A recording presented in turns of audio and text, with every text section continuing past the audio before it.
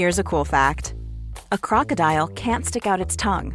Another cool fact, you can get short-term health insurance for a month or just under a year in some states.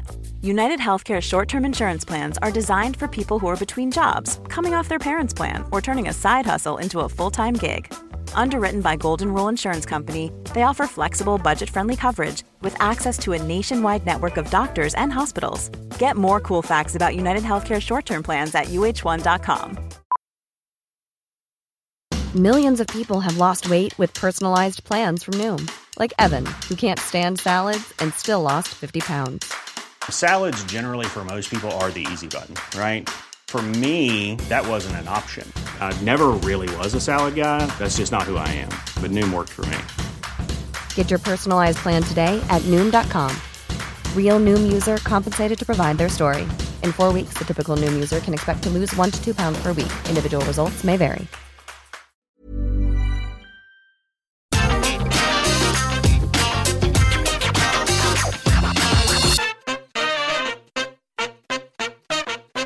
I have done some investigating and I have finally figured it out. I mean, it took me a long ass time because we've been seeing it for around about 84,000 months. But as it turns out, if Shayna Baszler and Nia Jax do not have a tag team contest on a WWE related show, the earth as we know it will implode and we'll all be dead. So rather than just sit around and complaining about it, maybe we should start sending them some letters and say thanks. And of course, given that I have mentioned that, it means we are about to go through another WWE show, which, yes, did have a Nia Jax and Shayna Baszler match. And their streak right now is pretty damn good, like NBA Jam, they're on fire. But my name is Simon from What Culture. Thank you very much for watching me as always. And make sure you take your own finger of powers, because it's time to up those downs for the latest episode of Raw.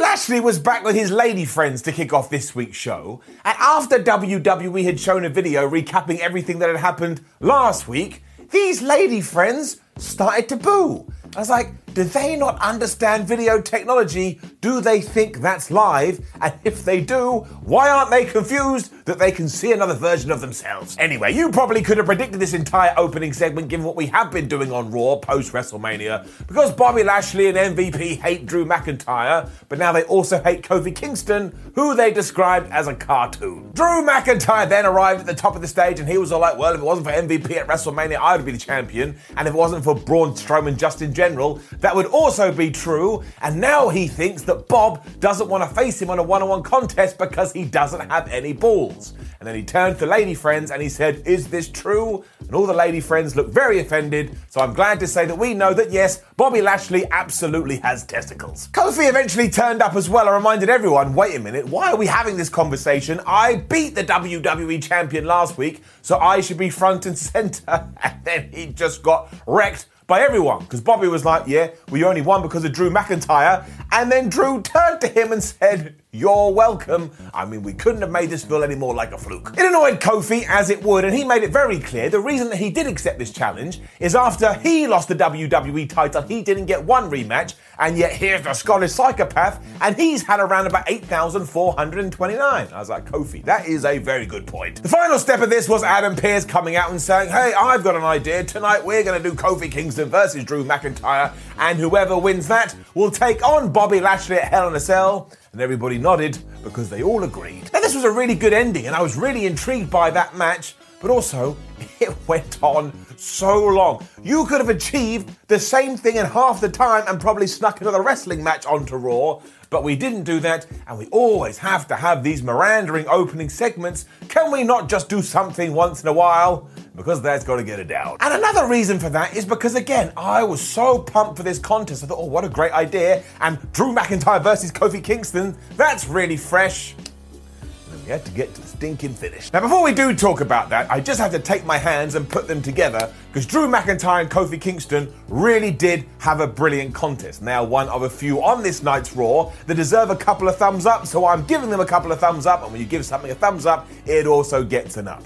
They are terrific, and I want to repeat that, terrific professional wrestlers. It also benefited from the fact that I didn't really know what WWE was going to do, because of course Drew McIntyre made perfect sense, but a couple of years ago, all of a sudden Kofi was thrust into the main event, and I never thought anybody would do that, so I did just have this tiny feeling of, oh, maybe I'm going to be surprised. Instead, after over 20 minutes of admittedly very good sports entertaining, Bobby Lashley and MVP just attacked Drew and Kofi at the same time, meaning it was a double DQ. And I thought about pulling my eyes out then, but I had a chat with Rey Mysterio and he said, don't do it. But it really sucks because I was so bought into this and I should have known. So you know what? More fool me. I should have learned by now. WWE does this all the time. They just hate clean finishes. That's the truth. Xavier Woods got involved afterwards to help his friend because he was getting the absolute crap kicked out of him. And it ended with Drew McIntyre hitting his move and Kofi Kingston hitting his move. And then them both looking very upset, as would you of anything. Imagine you dedicated 20 plus minutes of your life to something and all you had to show for it was nothing. So I was just so disappointed. Even if Kofi had lost, I'd be like, well, at least he gave it a good opportunity. I mean, sports. Sometimes you win, sometimes you lose. Not on Raw. Down. Also, we've got to bring it down. There it is, the DQ board. 30 goes up to 30. 30 disqualifications in 2021 alone. We then just had the most out of nowhere segment because Charlotte Flair and Rhea Ripley were having an argument. It was like, well, I'm better than you. No, I'm better than you. When Nikki Cross, hello Nikki Cross, walked in and said, actually, I think I'm better than both of you. Why don't we have a match? She was then treated like Gubbins because Flair was like, oh, Rhea, I bet you couldn't even beat her in 2 minutes. So Ripley was like, all right, fine, I'm going to go out there and have a 2-minute match. And poor Nikki Cross, she was trying to just like radiate happiness and positivity into it, but she was treated like some kind of troll. Charlotte also wanted to try this, but she can't because she's already booked against Asuka. And yes, we're going to get all of this later on. We then had another Eva Marie video, and it was the same one they played last week. She went, oh, I want to beat Angelina Jolie. And to be honest, I'm past this now. I think she should just debut on the show. And then it was Rhea Ripley versus Nikki Cross, and I didn't understand this at all. Down. Because it all came down to this beat the clock thing. Like even before we began, we were told the sole aim here is for Rhea Ripley to beat Nikki Cross in 2 minutes. And then when she wasn't able to do it, she lost. And everyone was like, ha ha ha, Rhea Ripley, you absolutely suck. And I was like, wait a minute. One, Nikki Cross is a good competitor, right? She's not just a piece of cheese. But also two, if you are going to put your champion in this kind of situation, put her against someone that she can beat in 2 minutes. Because again, she's your champion. Look at her spangly wangly belt. But it wasn't Linda McMahon, was it? It was Nikki Cross, who I do believe has also had gold around her waist. I mean, it just stands to reason. Just if you have somebody who is at the top of the card, have them dominate people so fans will go, well, I can understand why they are the champion. They're really, really good. Totally perplexing, and you don't just next week, Nikki Cross will poof, vanish into dust. I also just don't get Raw anymore. I know I'm saying that all the time, but that's because it's true, but we are just stuck in this internal loop of rematches, which is never going to end. I am going to die before we actually have some kind of new match on Raw, which isn't true because we do get one later. But basically, Kofi Kingston and Drew McIntyre went to Adam Pearce, and they were like, well, I didn't really appreciate what happened just there. And Adam Pearce said, well, next week we can do the match again. Why are we doing the match again? I flippin' just saw it. Adam Pearce also promised to stop the Hurt Business interfering, and we'll just zoom forward to that bit, because later on he called Bobby Lashley and MVP into the office and said, even if you're at ringside next week, I will suspend you for 90 days. Why isn't that the rule all of the time? If you think somebody is going to interfere, just put a blanket law in place. Wrestling can be really stupid. No, that's not fair.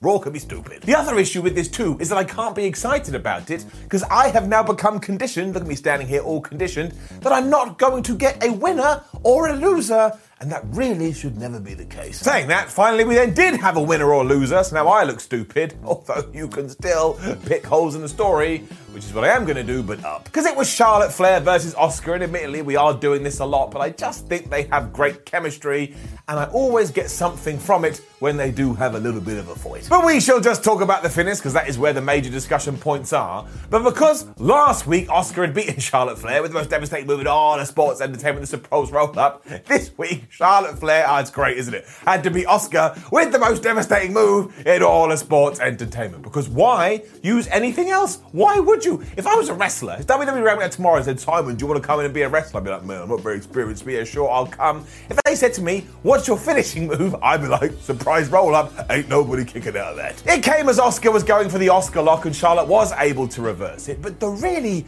brain-melting part was when later on in the show they went, guys, because Charlotte Flair beat Asuka at Hell in a Cell, it's going to be Charlotte versus Rhea. I was like, wait. Last week, Asuka beat Charlotte Flair, so why hasn't she been handed the same opportunity? And I blame myself for this one, because for ages I've been going, can we stop doing the whole thing where we go, oh, hey, can I have a title match, please? And the champion goes, of course you can. And instead, WWE has made it even lazier. So, oh, yeah, well, I think you won something. Sure, go ahead. You can't justify that one, though. You cannot justify it. And I'm hoping, I'm going to keep everything crossed that Asuka comes out next week and mentions this. That could mean we do a triple threat again at Hell in a Cell, but at least it would make sense. Amazingly too, I think we're actually going to do something long-term with Shelton Benjamin versus Cedric Alexander, and I will not lie, that makes me feel all warm and fuzzy down in that there tum-tum. And sure, you can argue it's not ideal, but I honestly thought this was just going to vanish into the abyss, so I will take it. And we have a story. Cedric Alexander thinks Shelton Benjamin is too old, so obviously Shelton Benjamin thinks Cedric Alexander is a bit of a punk. They had another match here, and it's 50-50 booking as always, but I love these guys up. And it is a shame that we are doing that, but the upside is that maybe we get to Hell in a Cell and they actually have a showcase match. I thought this was really good too, with some excellent back and forth. Shelton Benjamin especially continues to prove, oh, by the way, I'm the best wrestler no one ever did anything properly with. And it all came down to the fact that Cedric waited until the referee wasn't looking, he poked Benjamin right in the eye, he hit him with the neuralizer, and he got the 1-2-3. And up to that point, I was convinced Shelton Benjamin was going to win, so this was a nice little twist. Raw was a bit like a ladder this week too, in the sense we started on the bottom rung. I mean, the rung was kind of in the floor,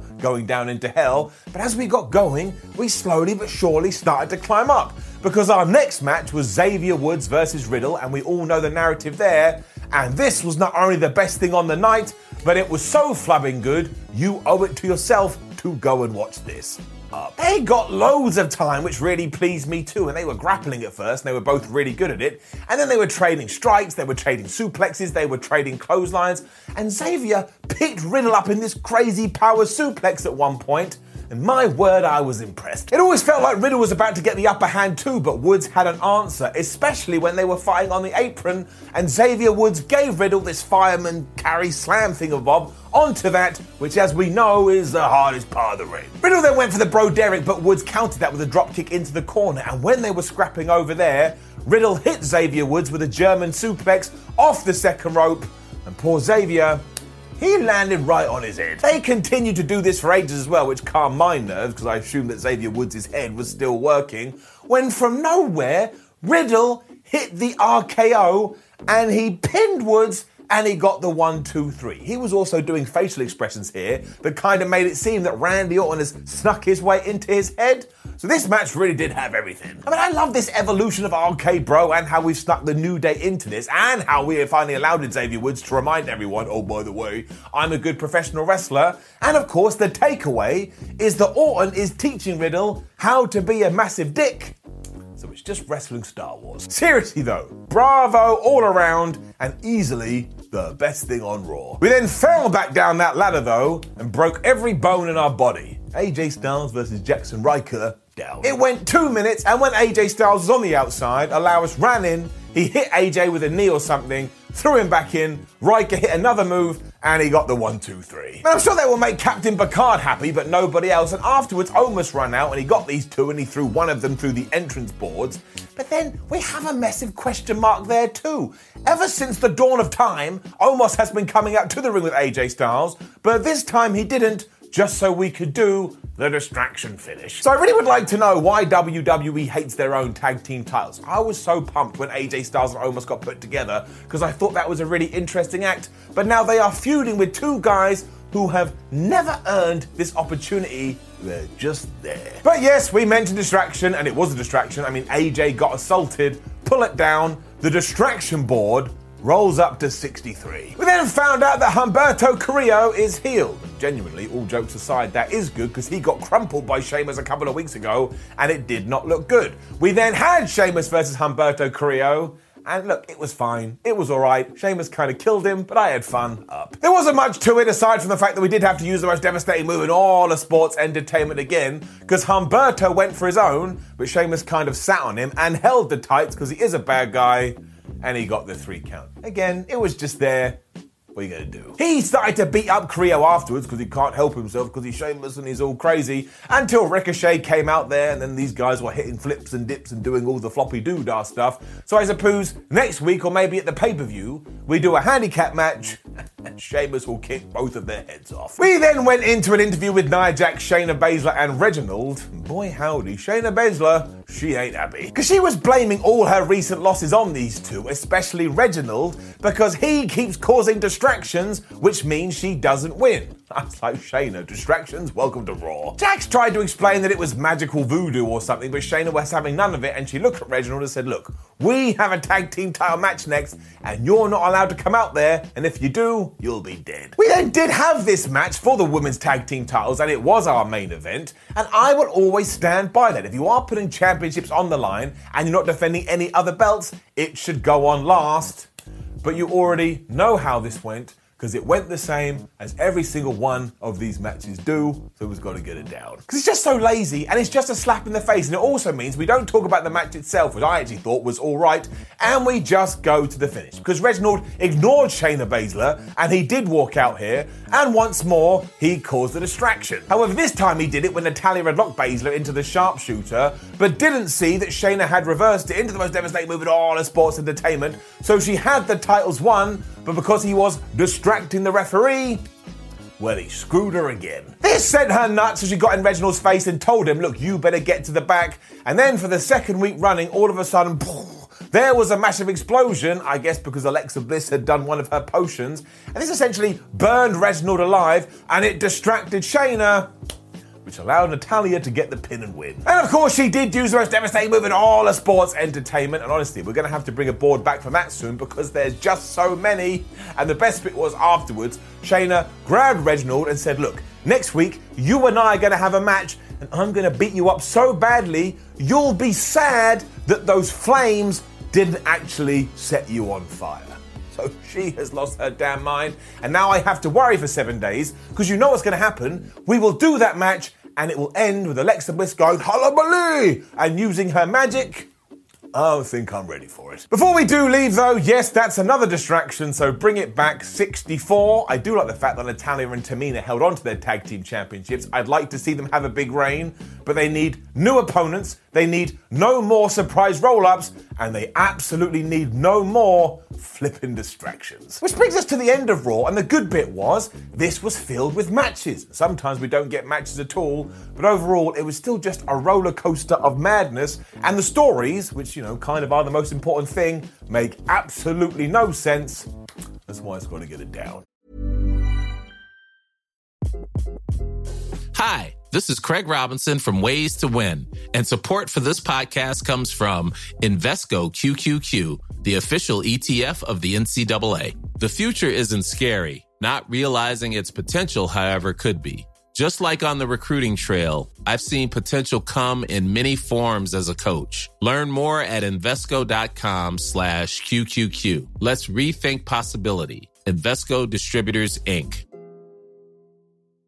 Mom deserves the best, and there's no better place to shop for Mother's Day than Whole Foods Market. They're your destination for unbeatable savings, from premium gifts to show-stopping flowers and irresistible desserts. Start by saving 33% with Prime on all body care and candles. Then get a 15-stem bunch of tulips for just $9.99 each with Prime. Round out Mom's menu with festive rosé, irresistible berry chantilly cake, and more special treats. Come celebrate Mother's Day at Whole Foods Market. Planning for your next trip? Elevate your travel style with Quince. Quince has all the jet-setting essentials you'll want for your next getaway, like European linen, premium luggage options, buttery soft Italian leather bags, and so much more. And is all priced at 50 to 80% less than similar brands. Plus, Quince only works with factories that use safe and ethical manufacturing practices. Pack your bags with high-quality essentials you'll be wearing for vacations to come with Quince. Go to quince.com/pack for free shipping and 365-day returns.